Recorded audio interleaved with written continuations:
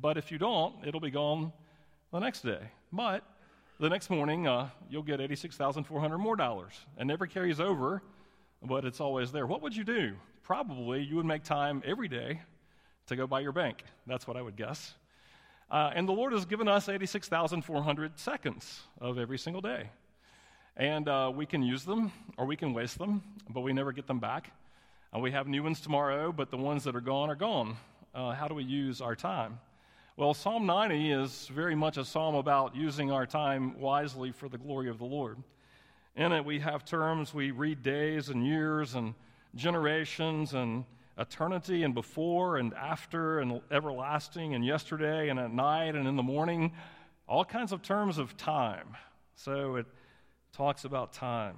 And it's the only psalm that Moses wrote, and it's a psalm of how we use our time wisely. We have the highlight in the main verse really as a prayer. The whole psalm is a prayer in a lot of senses, but the highlight of that is found in verse 12.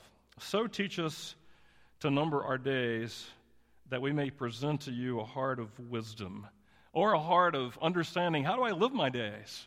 How do I make the best use of my time for the glory of the Lord? How am I to be a good steward of that time? Now, that's not only the theme of the Old Testament and Moses in the psalm, it's also a theme of Paul in the New Testament, and we can look at that in Ephesians chapter 5, verses 15 through 20. Paul says it this way: look carefully how you walk, not as unwise men, but as wise men. And we just read that, give me a heart of wisdom in this, making the best use of my time, because the days are evil. Therefore do not be foolish, but understand what the will of the Lord is. And do not get drunk with wine, for that is debauchery, but be filled with the Spirit, addressing one another in psalms and hymns and spiritual songs, singing and making melody to the Lord with your heart, giving thanks always and for everything to God the Father in the name of our Lord Jesus Christ.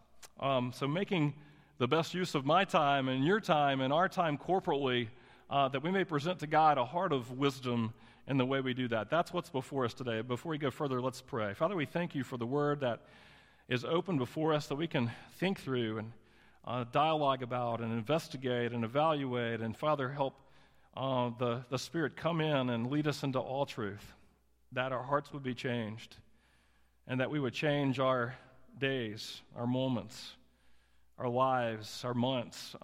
Father, to give to you a heart of wisdom in our living, not to live for ourselves any longer, or less and less, at least for ourselves. And may we glorify you in living our lives for the glory of Christ. Amen. So we're going to see, this is kind of a brief outline. It's not on the screen. If you're a note taker, you can jot it down. Verses 1 and 2, Moses tells us who God is. This is who God is. Verses 3 through 6, he moves and shows us a contrast to who man is, particularly in light of eternity and time. The contrast is shown. Verses 7 through 11, he tells us what is due to man, and also what is due to God. So those verses have two things in it: what is due man because of who he is, and what is due God because of who he is. And then verse 12 is a kind of a transition. It's the prayer. Because God, everything is due God, teach us to number our days that we could live our days for him. And that's verse 12 is a prayer. And then verses 13 through 17 is how we can start maybe living our days for the Lord and not for ourselves. So he begins with who is God. And in verses 1 and 2. And verse 1 says this: Lord, you have been our dwelling place to all generations. Now, that would have meant a lot more to them than it does to us today. This is Moses writing. If you remember, Moses was an Israelite. He was born an Israelite, but he grew up in Egypt, right? He grew up the son of Pharaoh's daughter. And so he felt disconnected and displaced. He wasn't with his brothers, and he felt that. He was in a country that had different gods and different beliefs and different ways of living. And he was... When he grew up, he refused to be called the son of Pharaoh's daughter. He wanted to be identified with the people of God rather than to have all the pleasures that he could have had as Pharaoh's daughter. Acts 7 tells us a little bit about it. It says this: When he was 40 years old, it came into his heart to visit his brothers, the children of Israel. And seeing one of them being wronged, he defeated and opposed man and avenged him and by striking down the Egyptian. He supposed that his brothers would understand that God was giving them salvation by his hand, but they did not understand. And on the following day, he appeared to them, and as they were quarreling and tried to reconcile them, saying, "Men, you are brothers. Why do you wrong each other?" But the man who was wronging his neighbor thrust him aside, saying, "Who made you a ruler and judge over us? Do you want to kill me as you killed the Egyptian yesterday?" At this retort, Moses fled, and he became an exile in the land of Midian, where he became the father of 2 sons. So, Moses was an Israelite. He grew up in Egypt in a foreign land. He didn't have a real home there, not a permanent place to dwell. He was never like, "This is home. I feel at home here." And do you think that he really was thinking about that? Well, we know that he was, because in the foreign country of Midian, he had 2 sons, and the firstborn was named Gershom, and it means this: a sojourner here. And so Moses knew, I have no place. I have no home. I'm not an Egyptian. I'm not with my people in Israel. I'm out in the wilderness of Midian. I'm just a sojourner here. And at the time of the writing of this psalm, he's actually in the wilderness, not in the promised land with all his people. So even then, and even there, he didn't have a permanent place, and he was never going to have one here on this earth. Well, if you remember, God called a man named Abraham, and he called him out of his home, and he said, "I'm going to give you a new home, a promised land." But all the days that Abraham lived on this earth, at least, he never saw that promised land. So he never had a home here. Here's some terms that the Bible says about God's people, Israel. It says they're wanderers, they're slaves, they're nomads, they're aliens, they're strangers, they're pilgrims. And yet the very first thing that Moses said is, "The Lord has been our dwelling place from generation to generation." That's great news. Man, did they really have a secure place to dwell in a home? Absolutely. But it wasn't here on this earth. It was in God. And he proclaims and says, "God, you've been our dwelling place." And then he tells us more about that dwelling place. He says this in verse 2, "Before the mountains were born, or you gave birth to the earth and to the world, even from everlasting to everlasting, your God." And he's connecting verse 2 to verse 1. You've been our dwelling place. And then he gives us these great metaphors for how long he's been our dwelling place and how good that is. When we try to encourage one another, it's like, man, my feet are like on a rock, like on a firm foundation. That's like a metaphor of strength. And God takes it to another step. You might have heard like, "Man, you're a mountain of a man." People tell me that, and I'm wondering, are they talking about how big I am, or I don't really know. But God says before the mountains were born, he was. He's always been, and he's always been our dwelling place. He continues, and he gives us a bigger metaphor, and he says the next thing, God's stability and his strength, the place to live, it's better than the earth of the world. Before it ever existed, the God that we dwell in was. That's our God. He doesn't stop there. And God says, don't mess this. He says he will be under all, above all, before all, and after all. He says from everlasting until everlasting, he's God. And in the English language, we call that a merism. And a merism is saying the first of things and the last of things in ways that mean that everything in between is it too. Basically, he's saying from everlasting to everlasting, from before time began till days without end, he's our dwelling place. Man, that's who God is. So it talks about the eternality of God, that God is eternal and that God is our dwelling place. We're made to dwell in him. In John 14:20 it says, "In that day you will know that I am in my Father, and you in me, and I in you." We were made to dwell in God. And Philippians 3:20 says this, "For our citizenship, or our dwelling place, you could say, is in heaven, from which also we eagerly wait for a Savior, the Lord Jesus Christ." God has made himself to be our dwelling place, and we can rejoice in that. He's faithful day after day after day. Now, in contrast to who God is, he's existed days without end. From a timeless beginning to days without end, he's God, and he's there.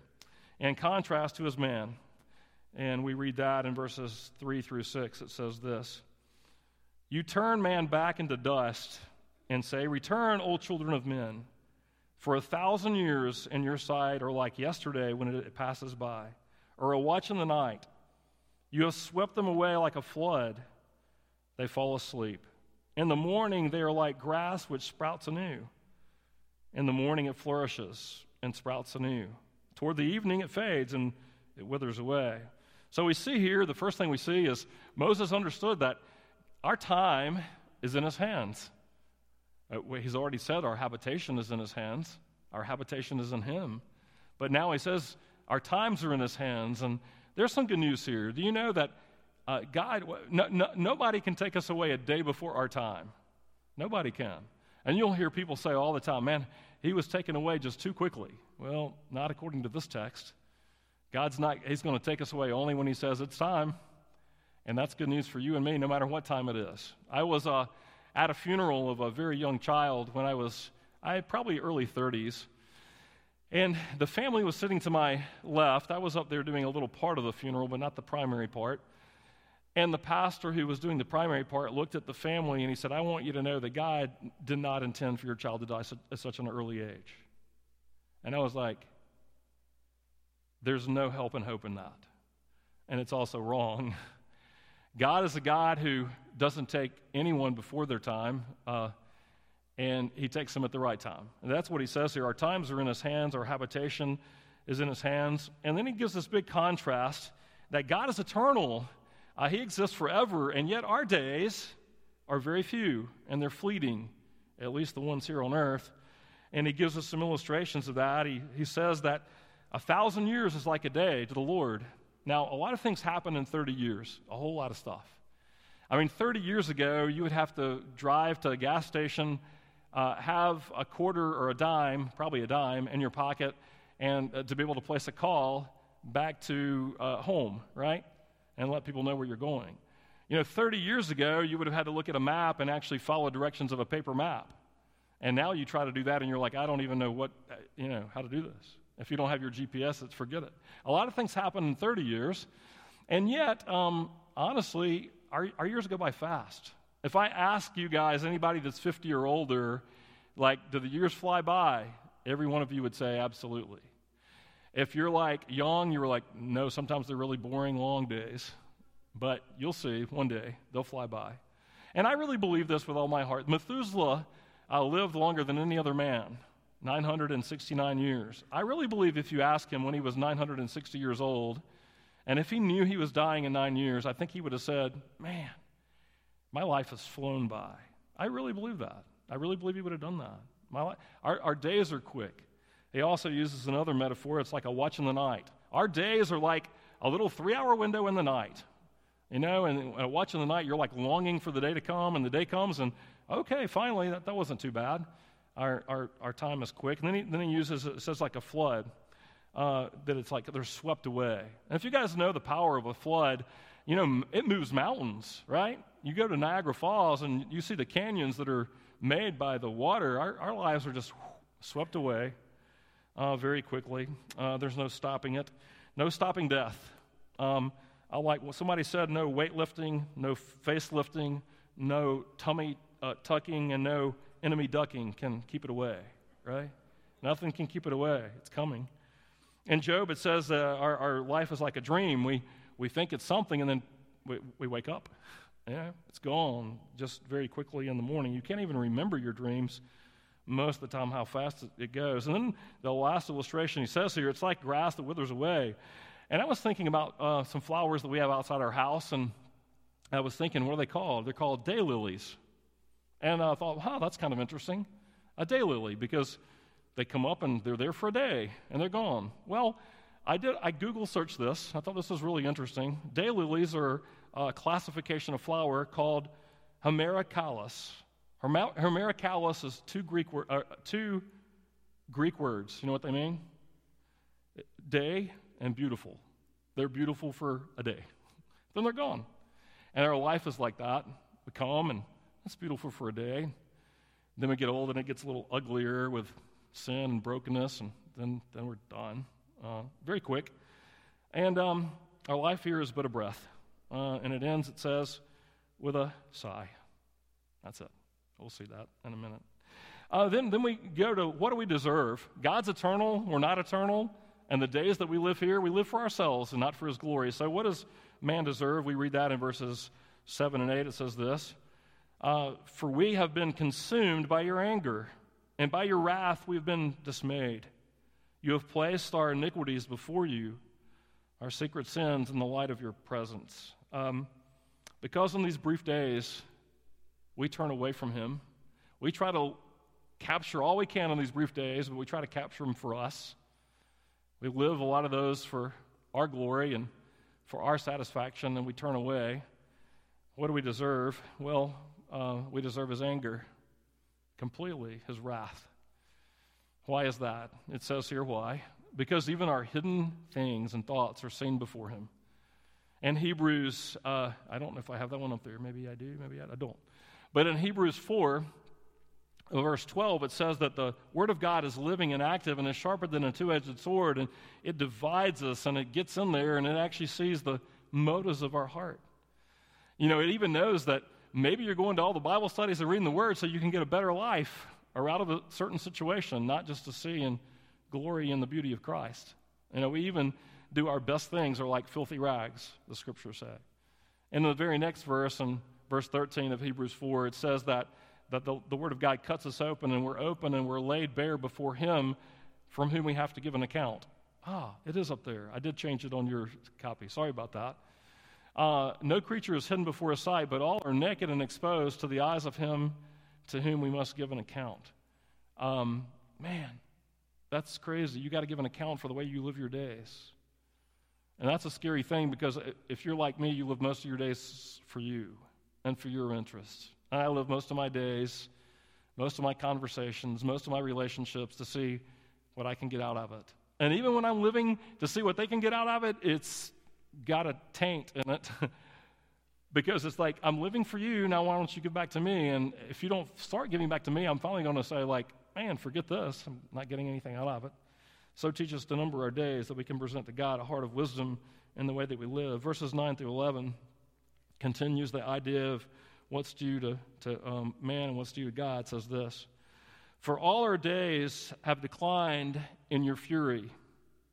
We have finished our years like a sigh. As for the days of our life, they contain 70 years, and if due strength, 80 years. Yet their pride is but labor and sorrow. For soon it's going to fly away. Who understands the power of your anger and your fury according to the fear that is due to you? God condemns an entire nation of people. Moses wrote this. He's writing in the wilderness. And if you do the calculations of how many people the commentators and the scholars think were there in the Israelite community that did not make it into the promised land, during those 40 years, they had about 82 people a day die. Every single day. 82 people die, 82 people die, 82 people die, 82, just all the time, all that. So, and those people didn't see the promised land. It says that our years are 70 years, and if we have strength, they're like 80 years. If you're like me, you know, like getting closer toward the end, you start thinking of them a little bit more. But then it says our days are like a sigh. We end like a sigh. And their pride is but labor and sorrow. And what he's saying here is like all our days, they're few and they're sorrowful. And you're like, really? And do we see that in Scripture? Are they supposed to be that way? Well, to Job, he said what? If you know Job, he said, curse the day of my birth. Jacob said this, few and unpleasant have been all my days. Solomon said, my days are meaningless. They're all meaningless. And Moses here says the same thing. And honestly, outside of Christ and outside of our knowing him and being in Christ, that's all we could say about our days. We might have a really good one and we feel real connected and real satisfied, but then we have to maintain that to be satisfied again and again and again. So outside of a relationship with Christ, our days are pretty laborious and pretty meaningless, ultimately so. And then it says in verse 11, who can understand the power of your anger and your fury according to the fear that is due to you? This is important. What's due to man? Death. What's due to God? Everything. We see that in the greatest commandment, to love your God, Lord your God with what? With all your heart, with all your soul, with all your strength, but with all of you, and love your neighbor as yourself. Do we love him with everything? That's what's due to him. And this, what Moses is saying, who can understand what we deserve and his righteous anger? Who can understand just how righteous his anger is when we understand what is due to him, everything, versus what we give him, very little, or the leftovers? It's like if we can understand what's due to him, then we could begin just a little bit to understand his anger. And he said, who can understand that? And then he says this, a prayer, teach us to number our days, that we could live them for you. In light of what's due to you, God. That's what he's saying. In light of what's due our Lord, everything. In light of that, would you teach me to number my days and live them that way? Because I'm not doing it. That's what he's saying in this section. Spurgeon says this, Holy Scripture, when it depicts God's wrath against sin, never uses hyperbola. It would be impossible to exaggerate it. For the power of God's anger is in hell and would be on earth, would it not be restrained by his mercy. No man living can rightly conceive it. It baffles words and leaves imagination far behind. Spurgeon's saying, if we understood what's due our Lord, it only makes sense that he's righteously angry. It only makes sense that we deserve his wrath only. Well, that's where we are. That's what we deserve according to what's due his name. Moses says, would you teach us to number our days that we can live it for you, what's due to you? If you remember back to September 11th, 2001.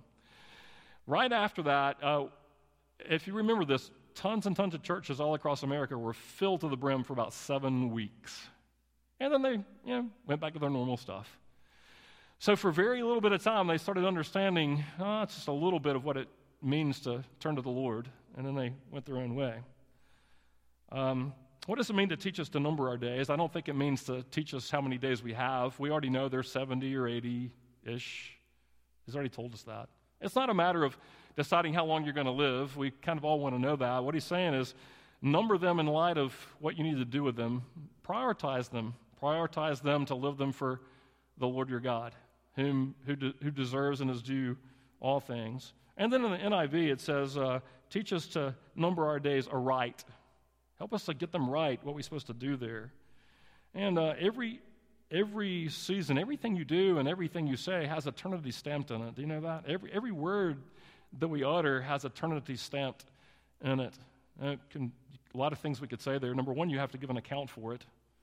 In fact, the scriptures say every idle word that you utter, we have to give an account for. Not just all the words, but even the ones we say, like on the side, that we whisper. Even our thoughts. We have to give an account for those. So eternity is important, but they also have an eternal value. The words we use with people, well, those people exist forever, right? So as we get to know one another, even if, like you guys, you're my brothers and my sisters in Christ, and the words that we spend and time we spend together is not very much, but every little bit helps and counts because I'm going to know you for eternity. There's an eternity that way too. Okay, so this is a necessary prayer. Lord, teach us how to live our days out because what's due you we don't understand. And your anger against us for not living according to you, we don't understand that either. Let me give you some bullet points.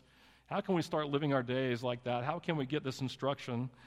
And we get them in verses 13 on. And I'll start with verse 13 on this. So if we can go that, we might have to skip a slide or two to get there. Dear eternal Lord, how long will it be? And be sorry for your servants. And what that's saying is have mercy on your servants. Oh, satisfy us in the morning with your loving kindness, that we may sing of joy and be glad all our days. Make us glad according to the days you have afflicted us and the years that we've seen evil. Let your work appear to your servants and your majesty to their children. Let the favor of the Lord God be upon us and confirm for us the work of our hands, confirm the work of our hands. What this is saying is, okay, so how can we start gaining this wisdom on how to live? couple of things. Verse 13 says we need to understand we need his mercy. Why do we need that? Because if we understood rightly what's due to him, to love him with all of our heart and all of our soul and all of our mind, I forgot that last time, and all of our strength, if we know that that's what's due him, well, then we need his mercy. Why? Because we can't do that. We don't do that. We don't live for him. We live for us. So the first thing we need to say is, Lord, have mercy. Have mercy on us. The second thing is this. It's like, help us to see that our satisfaction can only be in you and not from other things. Help us to be satisfied in you. Would you come, Lord, and satisfy us? Now, how does he satisfy? Verses 14 and 15 talk about how he satisfies us. He satisfies us by, first of all, by having his works come before our face. He satisfies us by revealing who he is in the Scriptures, by us seeing that he's our dwelling place from generation to generation. Even when we don't feel at home here and things are struggling, it's like, man, he's our home. One way is that we see his works, that he puts them before our face. We behold his beauty.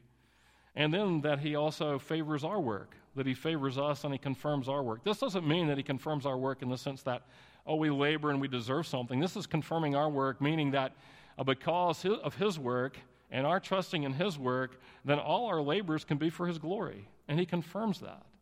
What that means is if he's called you to be an engineer, then be an engineer, and he confirms the work. It's his glory, to his glory, because you're not trying to count it for yourself. Teach us to number our days and our work and our activity that we can present them back to you. What does that look like? Well, let me go back just for a few minutes, and I forgot to put this on the overhead again, but it's in Ephesians chapter 5, 15 through 20. What does it look like? We talked a little bit about how to get it. How do we get that numbering our days rightly? Well, first of all, we have mercy. Second of all, we see that God puts his work before us, that we look at his word and we see the beauty of him and we start living for him and not for ourselves. In 2 Corinthians 5, it says, the love of Christ moves us to live no longer for ourselves, but for him who died and rose again on our behalf. What controls us? The love of Christ. That means we need to see his love before our faces day after day, week after week. We need to behold the beauty of the Lord and see that all life is due to him. So again, from Ephesians 5, therefore be careful how you walk, not as unwise man, but as wise, making the most of your time, because the days are evil. So then do not be foolish, but understand what the will of the Lord is. So first of all, to walk in his ways, we have to understand, what is the will of the Lord for my days? We got to know the Scriptures. We need the Spirit to move us to that. And then this is part of the will of the Lord. It says it right in the Scriptures. Don't get drunk with wine. Don't be all about filling yourselves up with your own satisfaction. Don't be about all your glory and all your pleasures. Be about the pleasures and glory of the Lord. But be filled with the Spirit, speaking to one another in psalms and hymns and spiritual songs, singing and making melody with your hearts to the Lord, always giving thanks for all things in the name of the Lord Jesus Christ to God the Father. What are we supposed to be doing with our days?